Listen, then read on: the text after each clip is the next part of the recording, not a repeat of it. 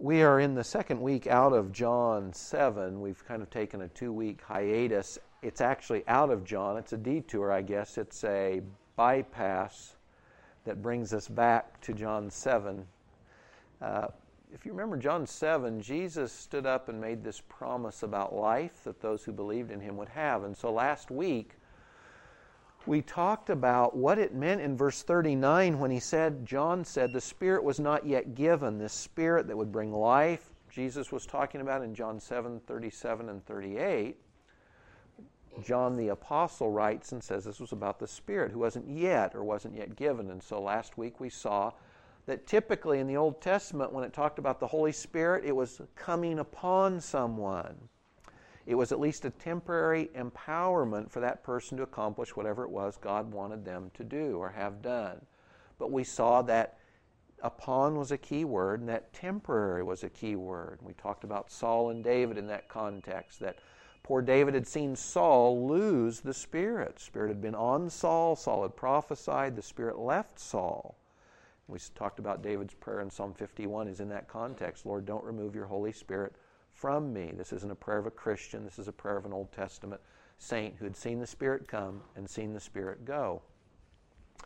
Then the key contrast in the New Testament related to what Jesus promised was, now the Holy Spirit comes, since Pentecost in Acts 2, the Holy Spirit comes in us. Not on us, but in us now.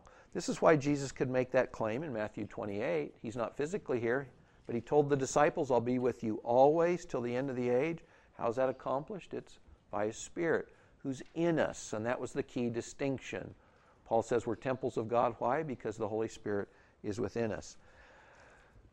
So today, that was verse 39. We're going to look at verse 38. What does it mean to have a full, abundant, overflowing life? We want to talk this morning about the quality of the life Jesus was talking about.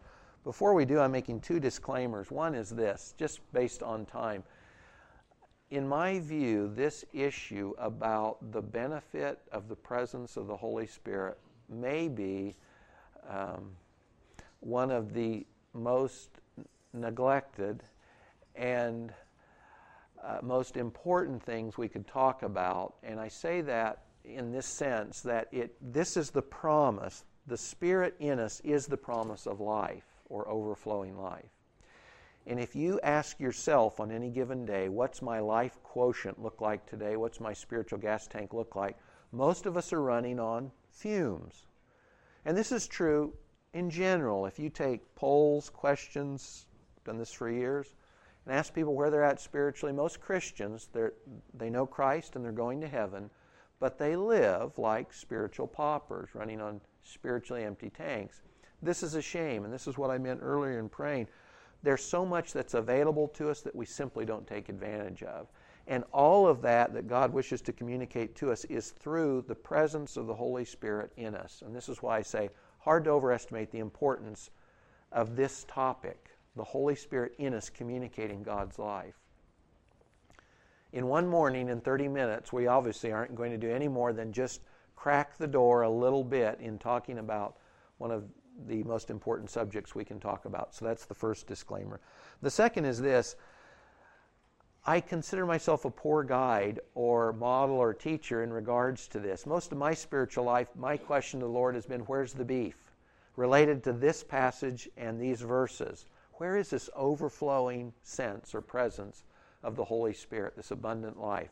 So I'm going to share with you what I can from the Scriptures, and you'll just know it's coming from a cracked pot, and that's the way it is.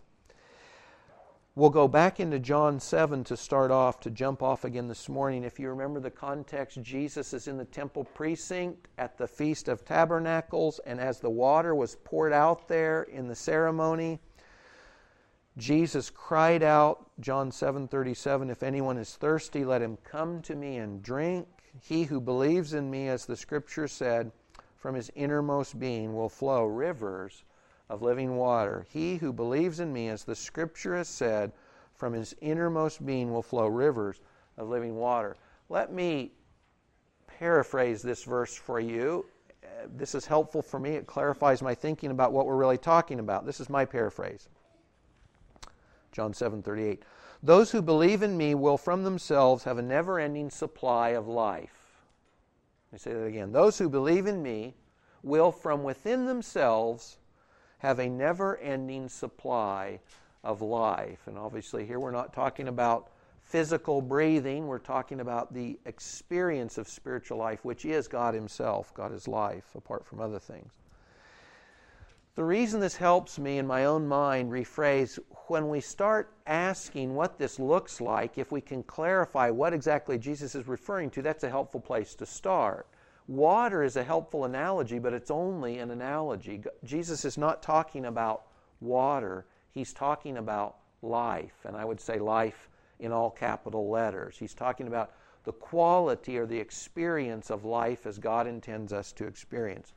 So when Jesus talks here, water's the analogy, it's the picture, but life is the subject. Not water, but life.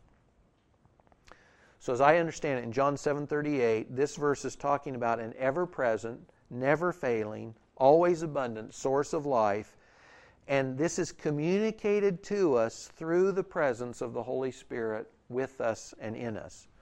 Now, just to clarify this, my paraphrase, for clarity's sake, listen to a few other verses that John brings up in his gospel, a couple of which we've read already, but they reiterate this point that life is the issue. In John 4:14, this is at the well in Samaria when Jesus is having another discussion about water with a woman.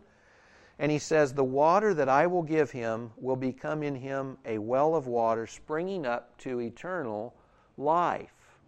The water that I give, it's not really water, but it's life, and it's like a well that springs up forever, not just for a time, but forever. John 6:33, talking about bread and food in contrast to water, Jesus says, "The bread of God is that which comes down out of heaven and gives life to the world." Jesus, of course, identifies himself as the bread of life. He says, "I've come down to give life to the world." John 6:40, "This is the will of my Father, that everyone who beholds the Son and believes in him will have eternal life." He quantifies it in John as eternal, but the issue is still life, and it's simply life that never ends. And then John 10:10, a passage we'll look at in the future, Lord willing, Jesus says, "The thief comes to steal, kill, and destroy, but I have come that they may have life and have it," right along John 7, "have it abundantly or overflowingly." So in each of these, it's clear that Jesus, whether he's mentioning bread or water or whether he's a shepherd, he's always talking about the same subject. And the subject in each occasion is life. It's communicating and it's experiencing life. So the job of the Holy Spirit, as I get it from John 7:38 and John's Gospel and elsewhere, the job, the ministry of the Holy Spirit in the believer today is to communicate life to us. Now, John has much to say about that in other contexts, about revealing the Father and the Son to us. That's part of how we experience this life. But it's the Holy Spirit in us is here to produce within us, to help us experience the kind of quality, and we could even say quantity, of life that God means for us. A good follow-up question to this then becomes, what does this life look like? Quantify it or qualify it. What is life, like Jesus is talking about, what does it look like? How do I know when I'm experiencing it and enjoying it? How do I know when I'm overflowing? And I think Galatians 5:22 and 23 is the answer to this. If I hand you a packet of seeds and I say, go into your garden and plant these bean seeds, if all you see are the seeds and you don't know what bean plants are, then you're going to plant them, and as they grow up, you'll see that's what beans look like. The seeds produce the fruit, and here it is. Well, in Galatians 5, Paul describes the fruit of the presence of the Holy Spirit in a person. So the Holy Spirit planted in the life of a person looks like this. This overflowing, abundant life should at least have these characteristics. I don't think this is exhaustive, and there's a lot more to be said, certainly. But this is a pretty good description of what overflowing, abundant life looks like. So Paul says in Galatians 5:22, the fruit of the Spirit, or the characteristics of God's life in the believer, are these: love, joy, peace, patience, kindness, goodness, faithfulness, gentleness, self-control. He closes saying, against such things there is no law. The law doesn't produce this, and the law can't do anything against these things. These qualities, these fruits, are the characteristics of the Spirit's presence in you and in me. If you've trusted Christ, Paul says, and Jesus say, you get the Spirit. And then if you say, what's the Spirit's work in my life look like? Paul says, this is what it looks like. If you haven't done this, it's easy to rattle off these 9 words, but you know, every one of them is its own study, all by itself. If you have time, or don't have time, make time, it's good to just meditate on these words. What does love mean? And in each one of these, it should look something like this. Starting with love. The presence of the Spirit in my life should mean that I experience within myself God's love for me. And then I overflow with that same characteristic of God's life, love, to those around me. God's kind of love experienced within myself and then overflowing to those around me. And this would be true of each one of these. It's not that I'm just a reservoir or a conduit. I get the benefit. I get to experience these as my own character or character qualities, but the Holy Spirit within me is producing them. So I get the benefit of joy within myself. The Old Testament says, the joy of the Lord is my strength. I get the benefit of joy within myself, and then others around me get the benefit of the overflow of this joy. They see joy coming through me or coming out, experience it through me. This is true of all of these. Peace as well. These things would all be studies by themselves, but this is a description. This is a brief description of what this overflowing life looks like. You might not think these sound all that great unless you know what the lack of them feels like. If you know the lack of a sense of being loved by God, or wanting or needing to love someone else and you can't produce it within yourself, then you start to appreciate, I really do want that. I really do desire that. Self-control is the last one, but I guarantee if you've got problems in any one of a number of lives, you start saying to the Lord, I need self-control. I don't have it. This is true of every one of these. Every one of these fruits or characteristics. If you don't think to yourself, boy, I really appreciate that as the overflow of Christ's life in me, all you have to do is recognize the lack in your life, and then you'll say, boy, that's desirable, and I want that kind of life. I think it's very helpful to be as objective as possible, and one of the things you could do, this is an exercise you could do in just a couple minutes. Go home on your own time, take a couple of minutes and do this. Take a piece of paper, write these down, love, joy, peace, patience, kindness, goodness, faithfulness, gentleness, self-control. And then 1 to 10, what's your experience quotient of love? 1 to 10, 1 is you're at the bottom, 10 is you're overflowing with the experience of God's love, personally experience it and overflowing it to others. Where are you at? And then go through on each one of them. And this is important. You might do this and you might say, I'm a 1 all the way down. So I'm going to work harder at being loving. That's the wrong thing to do. You see, in each one of these describe the life of the Spirit. You don't produce this. This is the seed that you plant in the ground. The seed produces its own fruit. The Spirit in us produces these because it's what He is. So we don't produce these. The reason I say to do this, go down and rate yourself, is because it's helpful to say, I am to more or less degree experiencing the life of the Spirit as characterized by these qualities. So if you feel like I'm a 5 and I wish I were an 8 in any or all of them, you don't say I'm making joy my goal. You say, Lord, how do I experience more of you? He's the deal, not the qualities.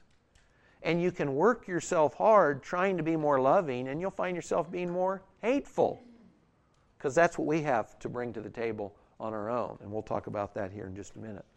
But anyway, it's helpful. Make a Holy Spirit or abundant life quotient Just go down and rate yourself in each of these categories. And if you're deficient, it's more the Spirit you need. It's not the quality per se that you make your goal. It's more of the experience of the Holy Spirit within you.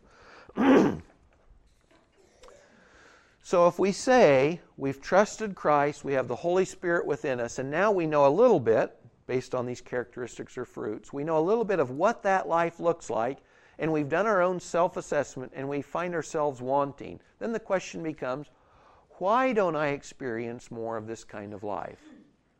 Why isn't my experience of love, joy, peace, and all these others more full? I might say to myself, not only do I not overflow to others, I don't have anything within myself, or very little. And I think this is where most Christians live. I don't have a magic wand to wave to make this all right, but I think the Scripture does help us address this, and that's where we're going now. So to the question, why doesn't my life look better? Why don't I experience more of the life of the Spirit? Why doesn't my life look more like Galatians 5:22 and 23? I think we can say a couple things. The first is this. We can and should grow, and I believe that we are meant to experience these things in a very full, very overflowing way. Having said that, though, listen to what Paul says in 2 Corinthians 5, verse 4. Paul says, while we are in this tent, this human body on planet Earth, we groan, being burdened because we don't want to be unclothed, but to be clothed. And he's talking about glorified bodies, spiritually with Christ in heaven, so that what is mortal will be swallowed up by life. Here's a guy who'd been to heaven, who was filled with the Spirit, inspired by God, wrote most of the New Testament, and he says, as long as I'm in this body, I have this sense of dissatisfaction. And it's because I realize I'm made for something more, something higher, something better, but I'm stuck here. So Paul says, as long as we Christians are in this house of clay on planet Earth, there will always be a sense of dissatisfaction. Even if we are in significant degrees overflowing with the life of the Spirit, we're still doing so out of this cracked clay pot he described earlier. And because we're made for something better, we like someone outgrowing their clothes. We want to break or get out of those old clothes and get on the ones that fit. We're made for something better. We're made, and we will one day. We'll have glorified bodies. John says we'll be like Christ. We'll see Him as He is, and we will take on physically a glorified form like His own. But until then, we will always have this sense of dissatisfaction with life on the earth. And this is okay, because we're made for something better. Secondly, though, I'm convinced that the greatest hindrance to you and I experiencing the fullness, the rich, overflowing, abundant life of the Holy Spirit within is because of sin. Sin in our life. Sin in our life. We don't talk about sin much. Sin is failure, right? It's failure to live up to God's standards. And this sounds bad, but sin in any degree in us, it's a deficiency for us, and it keeps us from enjoying life. Let me read a couple verses, brief verses. Paul says in Ephesians 4:30, don't grieve the Holy Spirit of God, by which you were sealed for the day of redemption. Don't grieve the Holy Spirit who's in you. Then he says in 1 Thessalonians 5:19, don't quench the Spirit.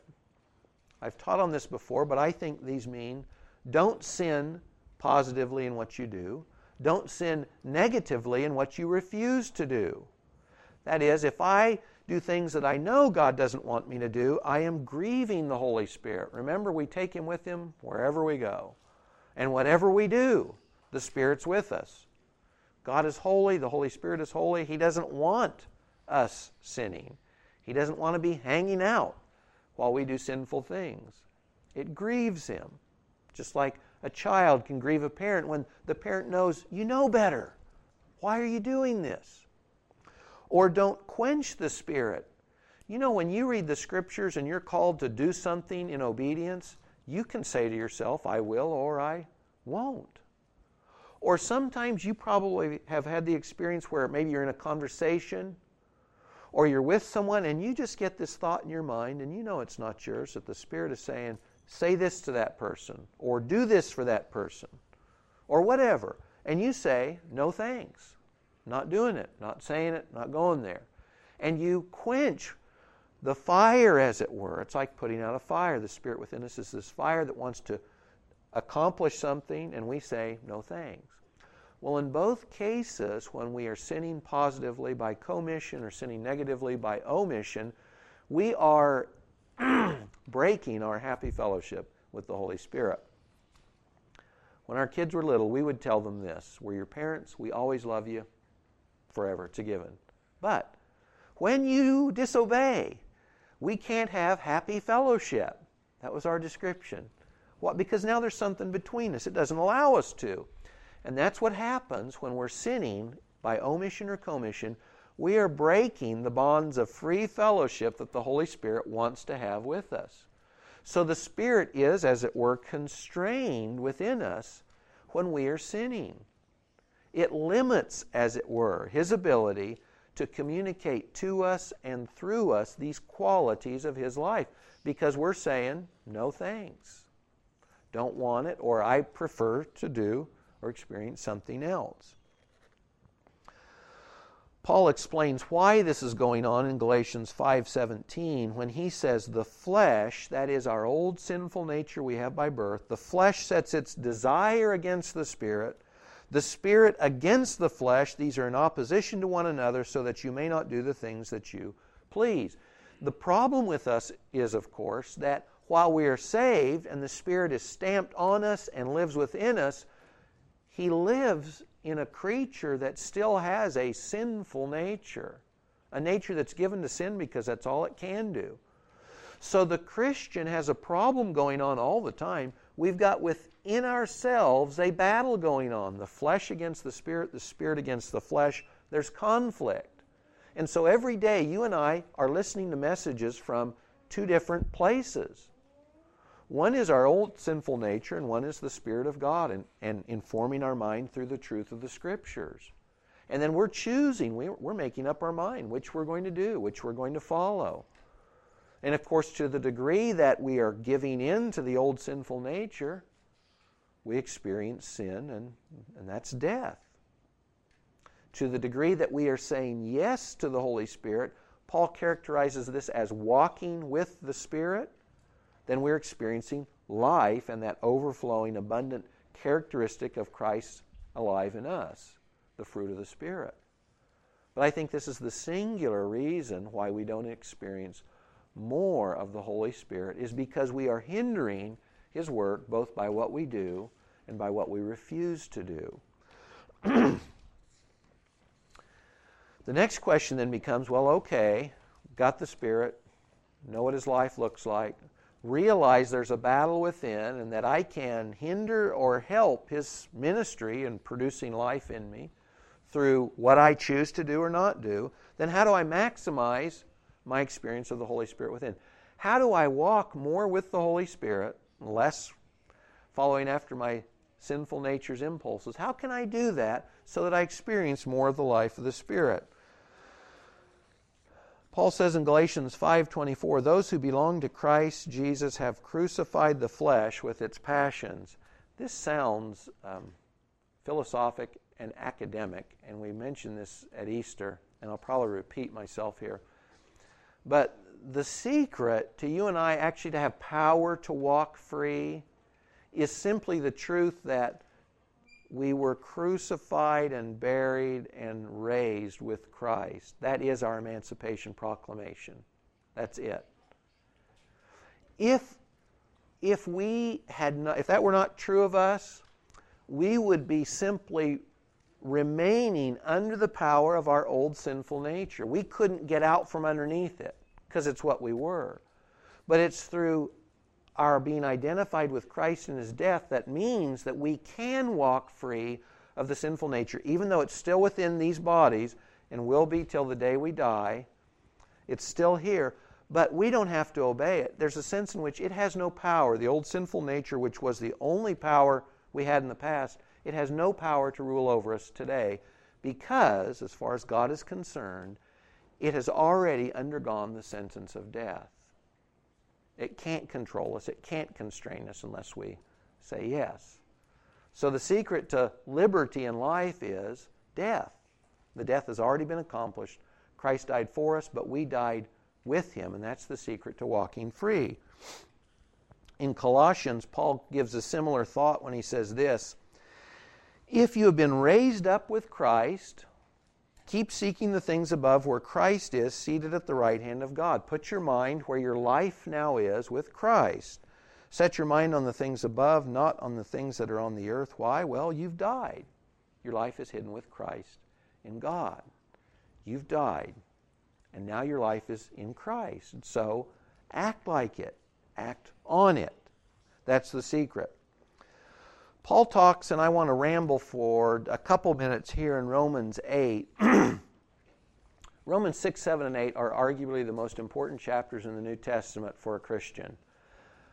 Not related to our salvation from sin and its ultimate consequence, eternal death and separation from God, but related to experiencing the life of Christ while we're on the earth. You know, no matter how well or poorly we experience life on earth, once we lose these bodies, these temples of clay, and are glorified with Christ in heaven, the work's all done, and guys, you not only won't want to sin, but you couldn't sin. Couldn't sin. All temptation's gone. You'll be absolutely in Christ what God always intended you to be. No downside. But as long as we're on the earth, we've got these issues going on, and Romans 6, 7, and 8 address these, the most fully that's done in the New Testament. Let me read you just a few verses just to make the point. Romans 8, 12 and 13, Paul starts and says, brothers, we're under obligation not to the flesh, to live according to the flesh. For if you are living according to the flesh, you must die. The flesh is the sinful nature. He told us in Romans 6, you died with Christ. That's the solution, so don't live like you're a sinner still. You're not, because you've died. Romans 7, we talked about this unhappy series of events like the period of the judges in which we sin and repent and sin and repent in Romans 7. Don't want to do it, I'm doing it. Want to do it, I'm not doing it. Commission, omission. And Romans 8 was the solution. Romans 6 was the solution as to the power of sin, and Romans 8 was the solution as to how we get on with life. And Paul says, walk with the Spirit. Here he says, if you live according to the flesh, you must die. Now remember, in this context, he's talking about Christians, and this is not death, hell. This is death experience. So that you know that if you exchange angry words with your spouse, angry, hurtful, bitter words, you know what the fruit of that looks like. It's death. It's distance, it's enmity, it's estrangement, it's hurt feelings, it's no good, it's death. You know, if you violate the law and you see Brad's red lights coming up behind you, what do you experience? You experience death, this sinking sense of, oh, I know I did wrong and now I'm getting caught for it. Even if there's no repentance, you get death. So you know that's all Paul's saying here. When you and I take our cues from our old sinful nature, when we act on the temptations that our sinful nature is presenting us, take our cues from it, act according to it, we get the natural outcome, which is the experience of death, whatever it looks like.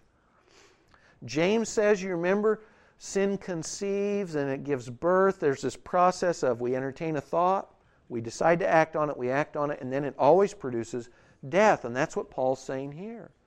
So here's a Christian. He's got the Spirit. He's walking along, but he chooses to follow the desires of the flesh. And Paul says, and this is what he gets. He gets death. So when you and I look at our lives and we feel like, where's the life? Where's the beef? Then we ought to ask ourselves, well, where are we living? Where are we walking? And what are we choosing? If we're experiencing a bunch of death in our life, again, whatever it looks like, it's probably because those are the decisions we're making. It's the absolute, predictable, necessary fruit that comes from making those decisions. Can't be otherwise. He says in verse 13, but if by the Spirit you are putting to death the deeds of the body, you will live. You want to experience life? This isn't eternal life in the sense of you get saved. This is the experience of life on earth. Paul says, if by the Spirit you're putting to death, you're saying no to the temptations, the impulses, the thoughts, the desires of the sinful nature. He says, when you do that, you live. You experience life. You get love, joy, peace, patience, kindness, goodness.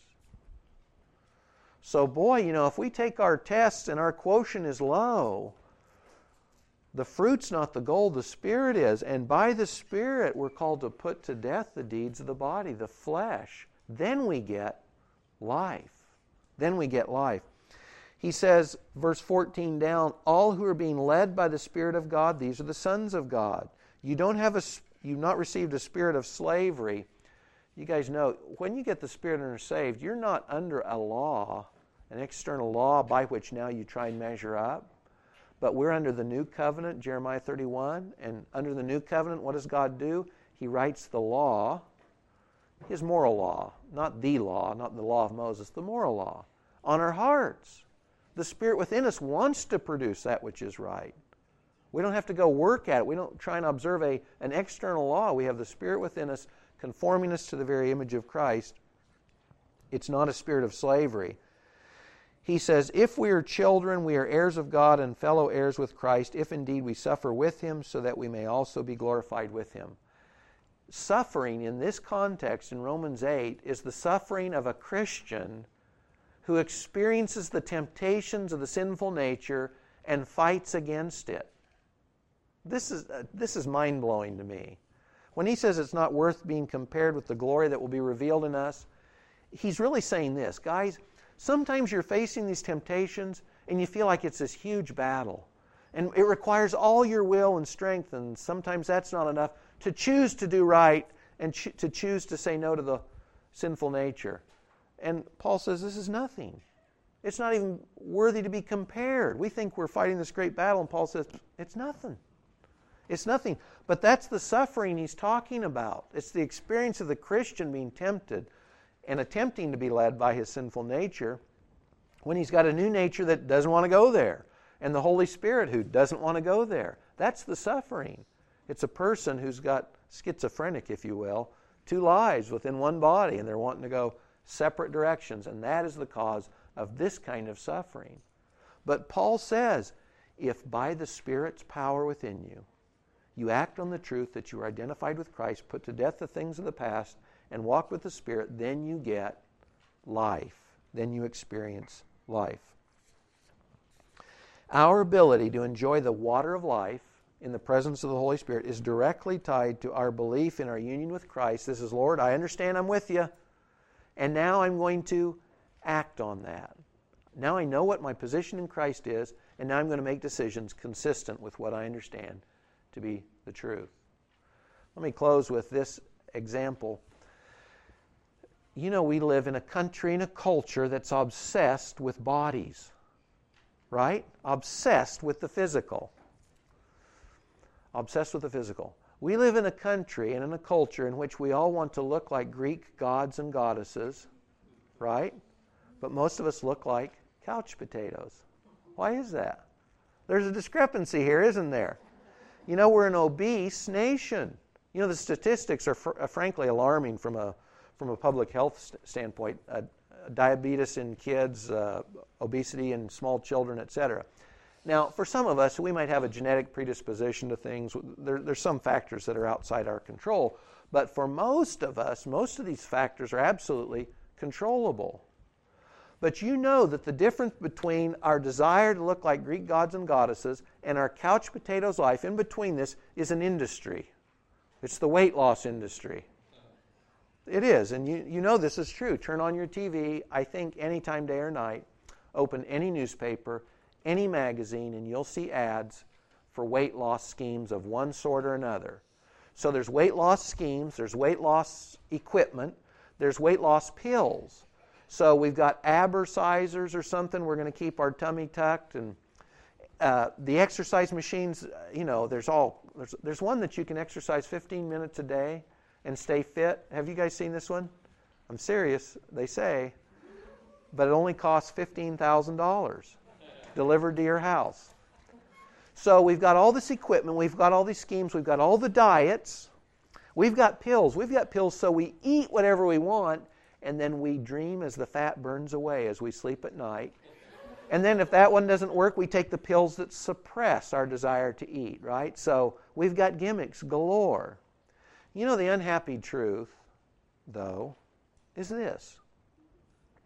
If you really want to make your temple look like, as much as possible, the Greek god or goddess that you know you really are within, then you know that it really comes down to some unglorious realities like this.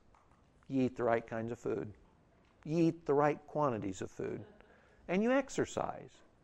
And it doesn't sound glorious. And it's not the magic wand. It's not instantaneous. But you know if you've lived this that it'll get you there. That I do these common sense things, eat the right things, eat the right quantities or the right time or whatever, stand none of which I do. And get exercise, not because we're obsessed with our bodies, but because some level of exercise is necessary just to make everything work the way it's supposed to. So this is the unhappy reality, is that. To the degree that I'm going to look like that Greek god or goddess that I know I am, it means that I do these simple, mundane things like eat right, get some exercise. And I always feel a little disappointed that in the end I have to say these same things about people's spiritual lives. You know, the truth is we are bound for glory. C.S. Lewis said, and I think rightly so, if you could see your neighbor as they'll appear in heaven, you'd want to fall down and worship them right now. And that's true. When we're glorified in heaven, we'll be creatures, in a sense, worthy of glory because we bear Christ's image, His glory. So that's all true. But you know, we know we're heading there, but down here on earth, on our spiritual workouts, to experience the life of Christ to the degree that we are able, it requires no less common sense things, just like physical fitness, our spiritual experience of the abundant, overflowing life gets down to things as simple as, I read my Bible. That is, I eat the right kind of food. And I avoid the wrong kind of food. There's a ton of, it's everywhere. It's everywhere. Television, radio, internet, magazines, newspapers, things that are inappropriate, that are junk food, that just make me yucky inside. Or I can choose to eat right, spiritually and emotionally, inform my mind, fill my thoughts with things that are appropriate and helpful. And the Scripture would be at the top of that list. I can eat right. I can eat when I need to, which means for me every day. I was reading something this morning about, I can't even remember which psalm, day and night. Maybe it was Psalm 1, day and night. You know, I found sometimes for myself, boy, I have my quiet time and I don't crack my Bible the rest of the day. I think, I need it. I get 3 squares a day, I guarantee, and a little snack maybe 2 times in the day too. I need to be doing that same kind of thing with the Scriptures. I need to eat right, the right kinds of things. And I need to say no to the wrong kinds of things. And if we'll do some simple things like this, if we'll feed our mind the right kind of food, if we'll exercise the discipline of saying no to those temptations that come up, to omit or to commit, to do the things we know we shouldn't or to not do the things we know we should, it won't happen overnight, just like you don't shed pounds overnight.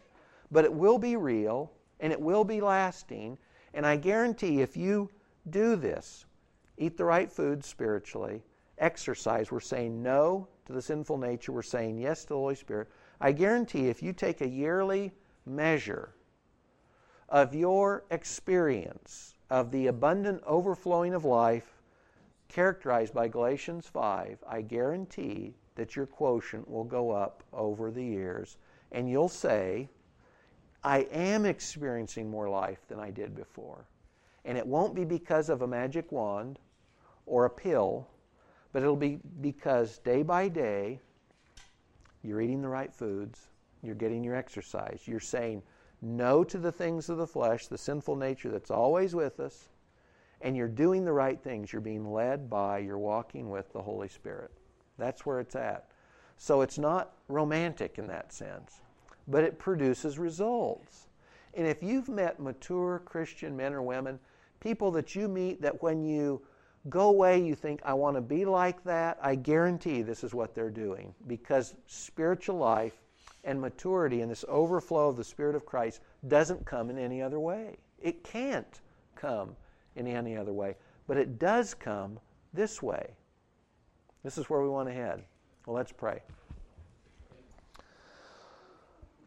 Lord Jesus Christ, thanks for the rich, full provision you've made for every one of us to experience within ourselves your overflowing, abundant, desirable life, and to be a vessel by which you bless those around us with more of the same.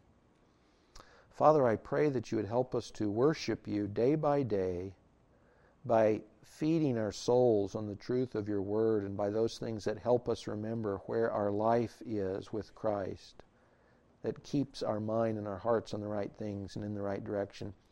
Lord, that you help us with your Spirit's help, Lord, to say no to the temptations of our sinful nature, which can't do anything but sin. Holy Spirit, help us to not quench you and to not grieve you, but to walk with you, to be filled with you. Lord, might each one of us be able to look back next year at a life of spiritual discipline, just in the modest sense, Lord, if nothing else, of feeding ourselves on your word, saying no to our sinful impulses, spending time with you in prayer, fellowshipping with the saints, the spiritual exercises, Lord. Help us a year from now to look back and say we've experienced more of your promise to overflow us, to fill us up and pour out from us more of your glorious, desirable life. In Jesus' name, amen.